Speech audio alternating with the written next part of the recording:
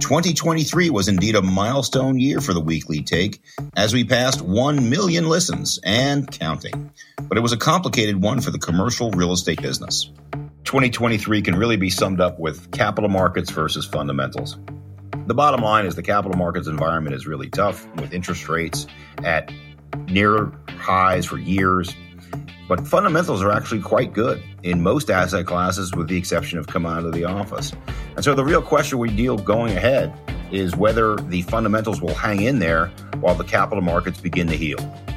Here on the show, we tackle big questions about everything from market conditions to labor issues to the mysteries of new technologies and more. The impacts of global events and economic complexities affected the narrative all the time, moving more quickly perhaps than ever, and changing traditional ways of thinking about real estate.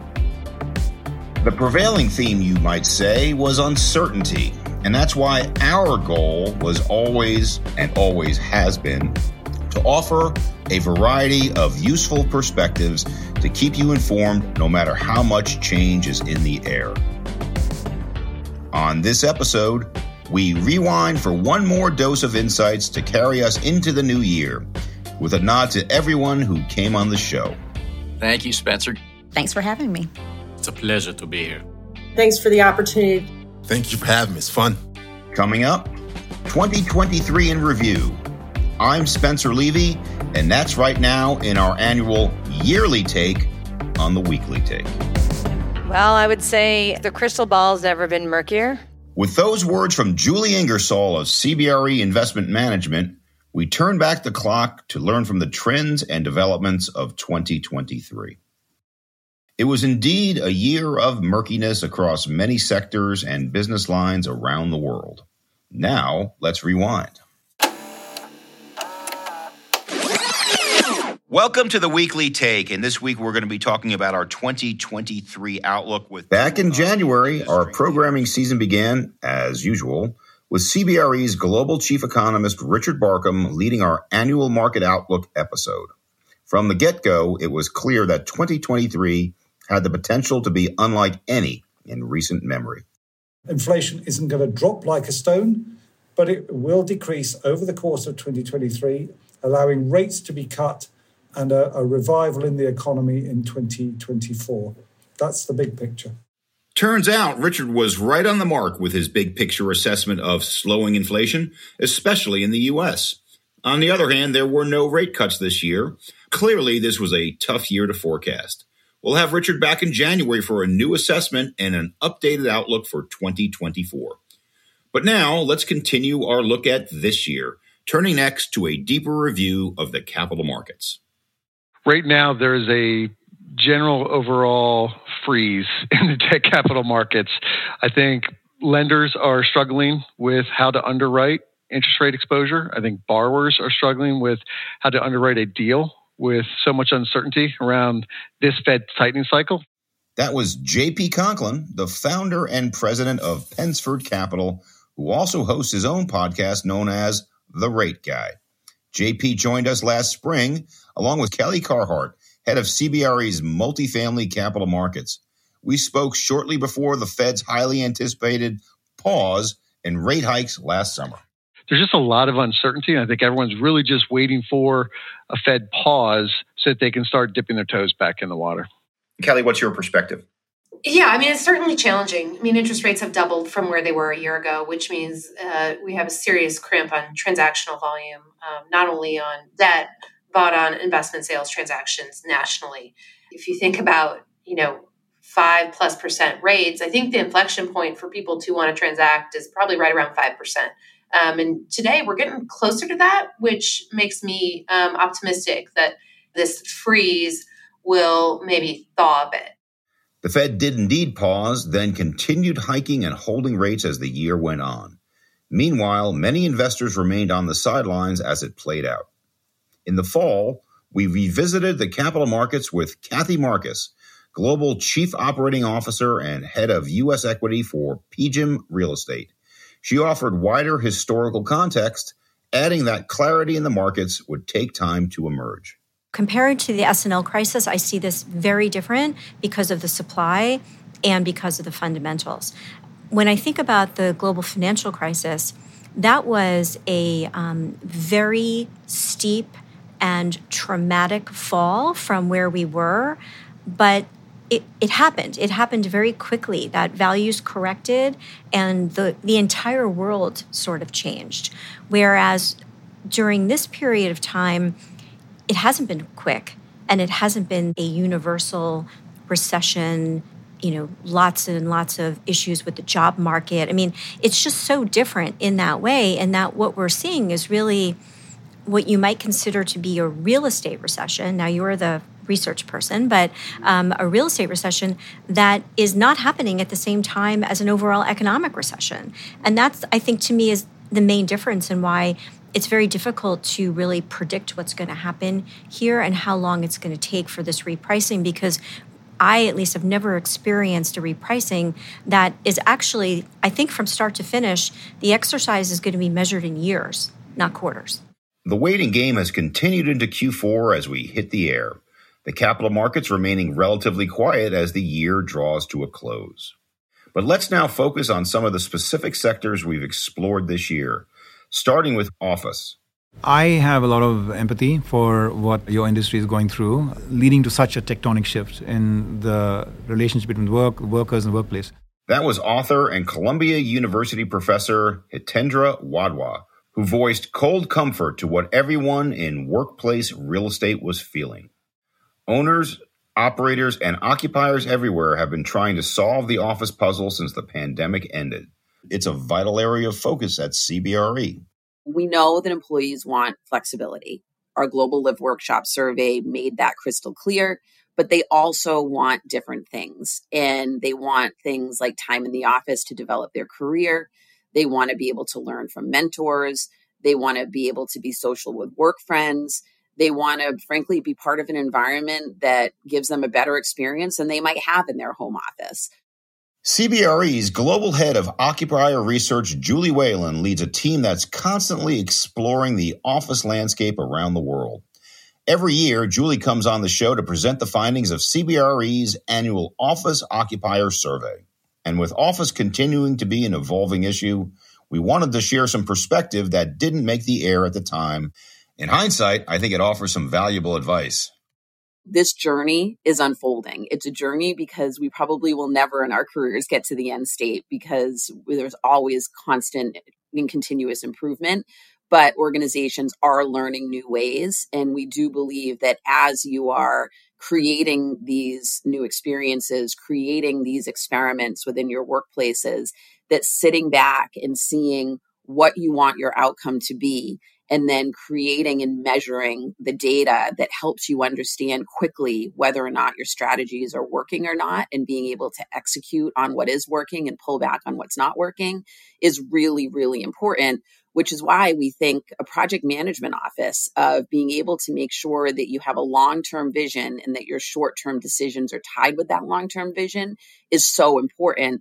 But the reality is that most organizations are still thinking in a relatively short-term way, and they don't have those larger organizations set up that are cross-functional, that are looking at that longer-term vision. So if there's one area of improvement that I think that organizations could probably engage with, it would be that, really trying to look at the long-term vision and finding ways in the short term to measure and engage with that. Vibrancy and experience are other big words that emerged in the word cloud of workplace essentials this year. And we heard from lots of occupiers who are still wrestling with how to build these attractive qualities into their real estate, at the same time as they include hybrid options and flexible spaces. With that in mind, I also want to share some extended content from our episode that featured the co-working business, Industrious. The reality is, during the pandemic, organizations had to give their employees agency to perform, and they did. They can't take that trust they've given their employees back. They need to leverage it by having a more thoughtful way of creating vibrant experiences.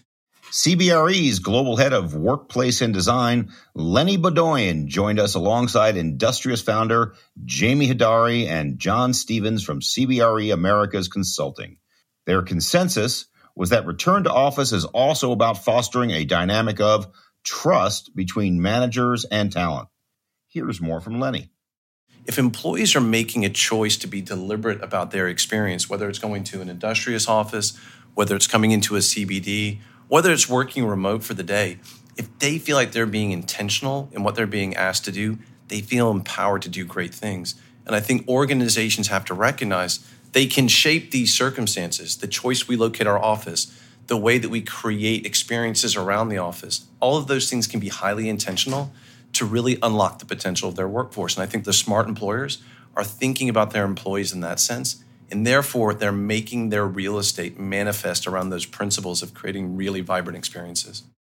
We heard this from a variety of occupiers, including some who have been reinventing their workplaces to bring people together with long-term vision in mind. Ford's real estate leader, Jim Dubleski, told us about Fordland's efforts to do so as part of a community revitalization effort in downtown Detroit.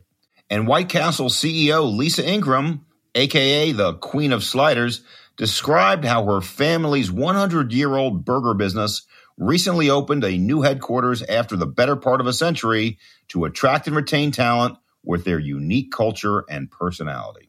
We went from a building that had served us well for 80-some years, but was very closed off, lots of hallways, lots of offices, to our building now, which is very open, lots of natural light. There are no offices. I do not have an office. Everybody is in cubicles because we really believe that that's part of our open and fun culture, that for you to come out of your office and then engage with people versus being just at your desk and having that engagement sort of happen serendipitously is really a fun thing about our brand. So we have a slide in our building that goes from the second floor down to the first floor, which is an homage to our retail plants, because in our retail plants are 2 packs of 2 sliders go from the spiral freezer up, and then they come down this slide into the packaging area. And so that's a fun way. If you're ever having a bad day at the office, you go down the slide, you will smile like a 5-year-old. So that's wonderful. We have a throne because what castle doesn't have a throne? So we have a throne that you can get your picture taken in with the scepter. You know, when you've been around for 102 years, you have a lot of history. And so incorporating that history into the building. So there's a timeline that goes up the main stairwell. There's an interactive electronic board that you can touch, that you can see pictures and read about all of our Cravers Hall of Famers, which are our most loyal customers, or the community involvement that we have at White Castle, which is a big focus for us, or the history of the company over the 102 years. And then we also have, in our old building, we had a lot of wood paneling, and we have this beautiful mahogany desk that was my great-grandfather's, my grandfather's, and my father's. And it's a beautiful centerpiece in our open lobby area. Well, by the way, you should know I did go down the slider. First time I was here, I will be going it down again today. Nice. It's always a good time. It's always a good day at the office here. Yes. So as amenities goes, a multi-story slide may not be practical for everyone. But you know what did make a big impact across the business world this year? New kinds of technology, from the evolving digital economy to emerging prop tech, and at the forefront of it all, the seemingly rapid rise of artificial intelligence.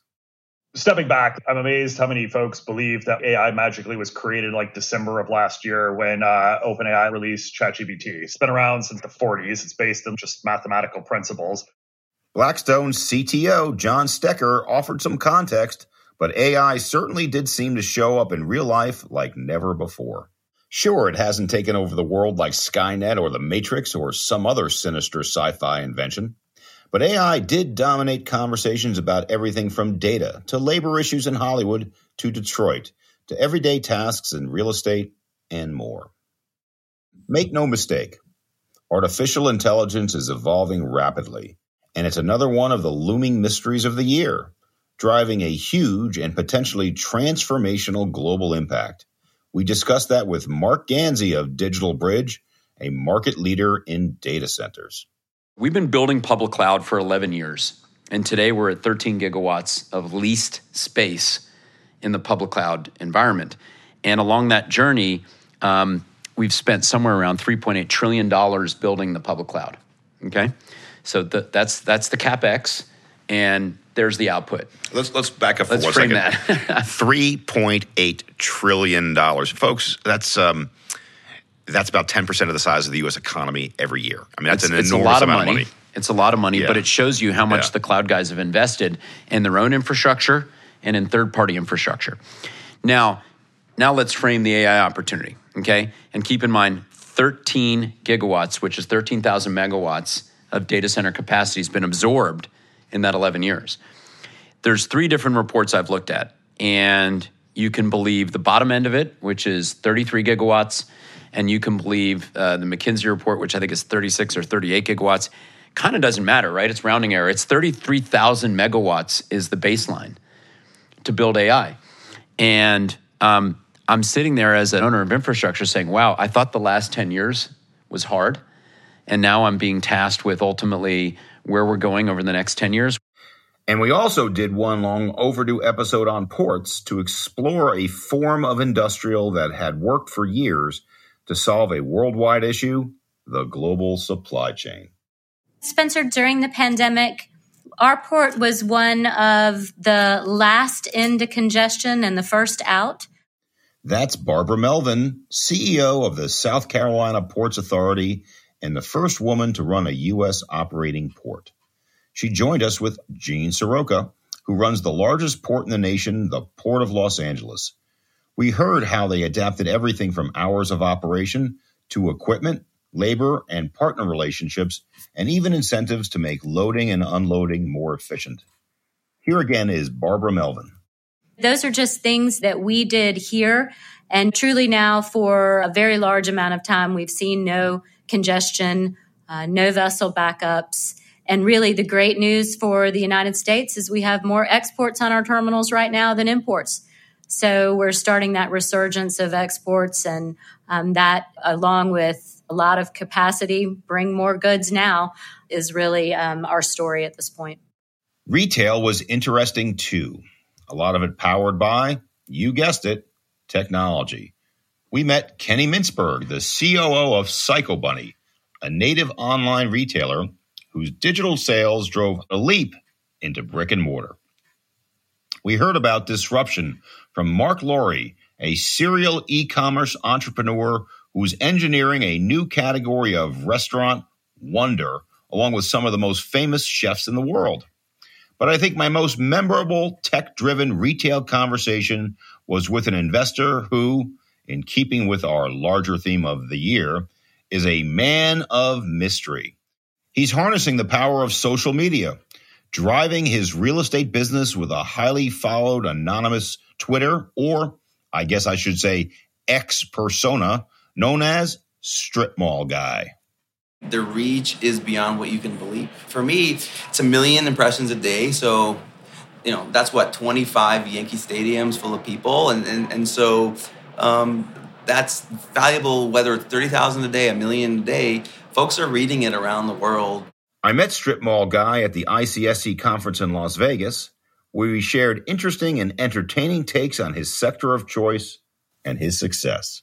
It's kind of like yelling into a dark room in a way. And so they're out there, they're silent, but it's heavy hitters. I mean, I had the president of one of the NBA teams reached out and said, hey, I'm a big fan. I'm like, is this real? So next thing I know, he invites us to an NBA game. We fly out, we sit courtside. He comes out, he wants a selfie. And I'm like, how did this possibly happen? And that's just one example of what happens when you just put your content out there and it'll resonate with somebody. I guarantee it. From such a networker and influencer to an array of owners and occupiers, authors, and even athletes, our guests range beyond core business issues to share wisdom on lifestyle and balance, efficiency and endurance, productivity, leadership, and more, sharing their insights and approaches to managing at times of risk and uncertainty. Throughout my career, people have asked, as a woman, how do you balance and how do you deal with obstacles? And I've always said, I actually don't think I've faced obstacles and it's not that I haven't faced them. I think it's all about our mindset and how we perceive them. And having a growth mindset is so important. And I think that served me well from a career perspective, and I think it served me well as a marathoner, and I think it serves me very well as a mom. And what that means is that I'm constantly taking whatever those obstacles are, and I say, I'm going to take those obstacles and turn those into opportunities. And I've always looked and said, you know what? There is nothing that's unreachable for me. And that's always been my mindset. That was one of those athletes I mentioned, marathon runner Laura Clark, who by day is the CFO of Rexford, one of the largest industrial REITs in the nation. And by the way, a shout out to another athlete who appeared on that show, Nicole Levinson, a triathlete who works as a CBRE senior marketing specialist in our San Francisco office. Nicole just completed the Ironman World Championship in Kona, Hawaii, cracking the top 100 overall finishers out of more than 2,000 competitors in the first women's-only event. When I set a goal for a race and achieve it, it's really satisfying. In the same way, I'm motivated and driven that way. Even in my job, I like to set goals and achieve them as well. Way to go, Nicole.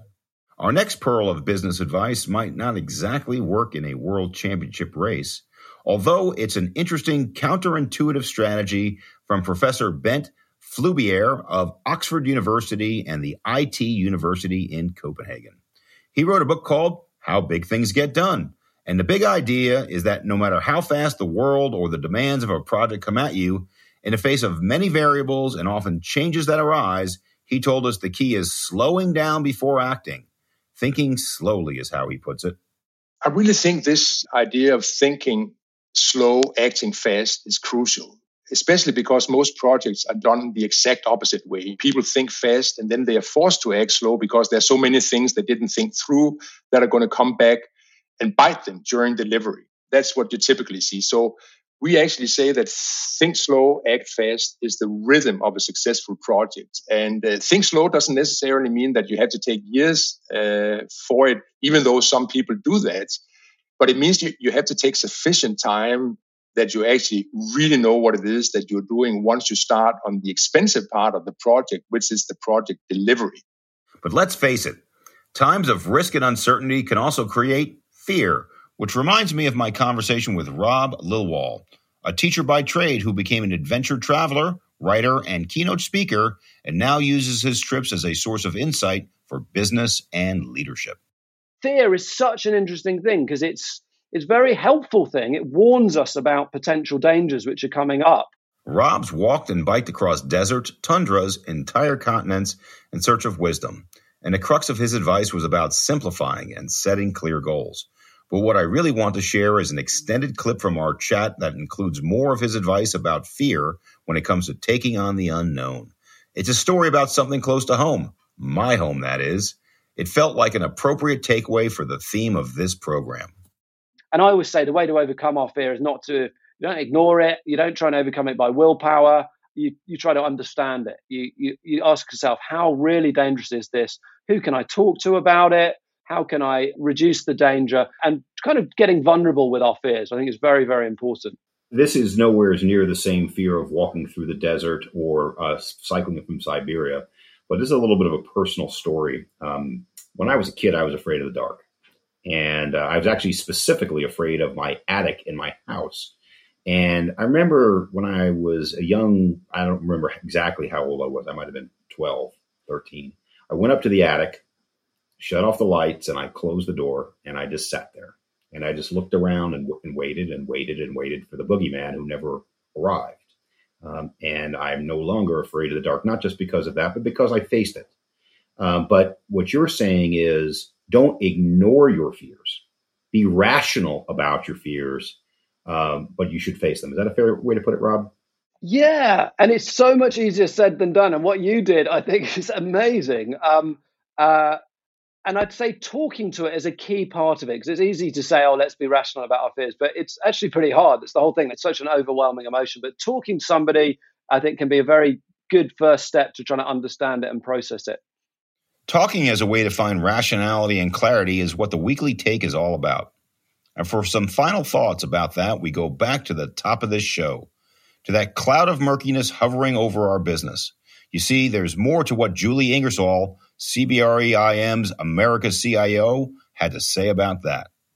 Well, I would say the crystal ball's never been murkier. That said, going with the theme of the session of optimism, there's great investment opportunities coming our way. And with such a sense of optimism for what's on the horizon, Julie went further with a call to action for real estate professionals in the year ahead. What I tell my team all the time is real estate in the olden days was boring. You buy it, you set it, forget it, you clipped a coupon. What an exciting time to be a real estate investor. You know nothing. Everything's changing constantly, whether it's e-commerce or return to office. That makes it a really fun and compelling and exciting time to be a real estate investor. Indeed, and other voices of experience share that level of optimism, no matter what ultimately shakes out from our current state of unpredictability. My hunch is, after having been through 6 cycles at my advanced age, there's going to be a unique money-making opportunity that people haven't seen since the Great Recession. And with a final thought, that's CBRE's Chris Ludeman, Global President of Capital Markets, who's just about seen it all in a career that started at CBRE in 1980. The game is so different today than it was a decade ago, and I think the pace of change in our industry set will change more rapidly than we can possibly imagine. So that's going to cause people in our business, executives, to be more agile, be more creative, and not be set in their ways. And that's our year in review. We'll continue to talk with the best minds in the business in the new year ahead, doing our part to help you to be more agile and creative and not set in your ways, to borrow Chris Ludeman's words. I'd like to thank all of you for listening and continuing to make the Weekly Take a success, not only by tuning in, but by commenting and sharing the show on Apple Podcasts and Spotify or wherever you listen. At the top of the show, I mentioned that we surpassed 1 million listens this year, and we have continued to consistently reach more people. We were named the year's overall best real estate podcast for investors by Business Insider, and we received some accolades too, most recently a pair of Bronze Signal Awards for Best Business Podcast and Humbly Host. Thank you very much. But I only bring that up because those distinctions are a testament to the great crew that puts on the show together week after week. The Weekly Take is produced for CBRE by Foglight Entertainment, with episodes written and directed by Evan Canoe and produced by Greg Backer. Shows are edited and mixed by Cooper Canoe and Travis Stewart. Our theme song was written by John Vieira and Mickey Drums. For CBRE, the Weekly Take team is led by executive producers Brian Reed and Bradley Werner, producer Alex Mamlet, and supervising producer Ray Colley, with strategy help from Jennifer Banger and Zach McIntyre, and creative and digital support from George Cuna, Shona Lengel, Hanif Avar Saji, Emily Ozanian, and Nestor Martinez.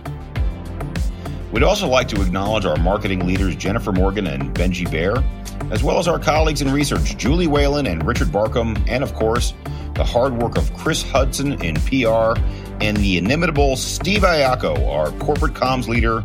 Cheers to all of you. We'll be back in January to ring in a new season, including our annual real estate market outlook for 2024. We'll continue working to clarify the uncertainties, keep you on top of the trends, and engage you in this ongoing conversation about the world of business and commercial real estate. Thanks again for joining us. I'm Spencer Levy. Be smart, be safe, be well, and be merry. Here's to a joyous holiday season and a happy new year.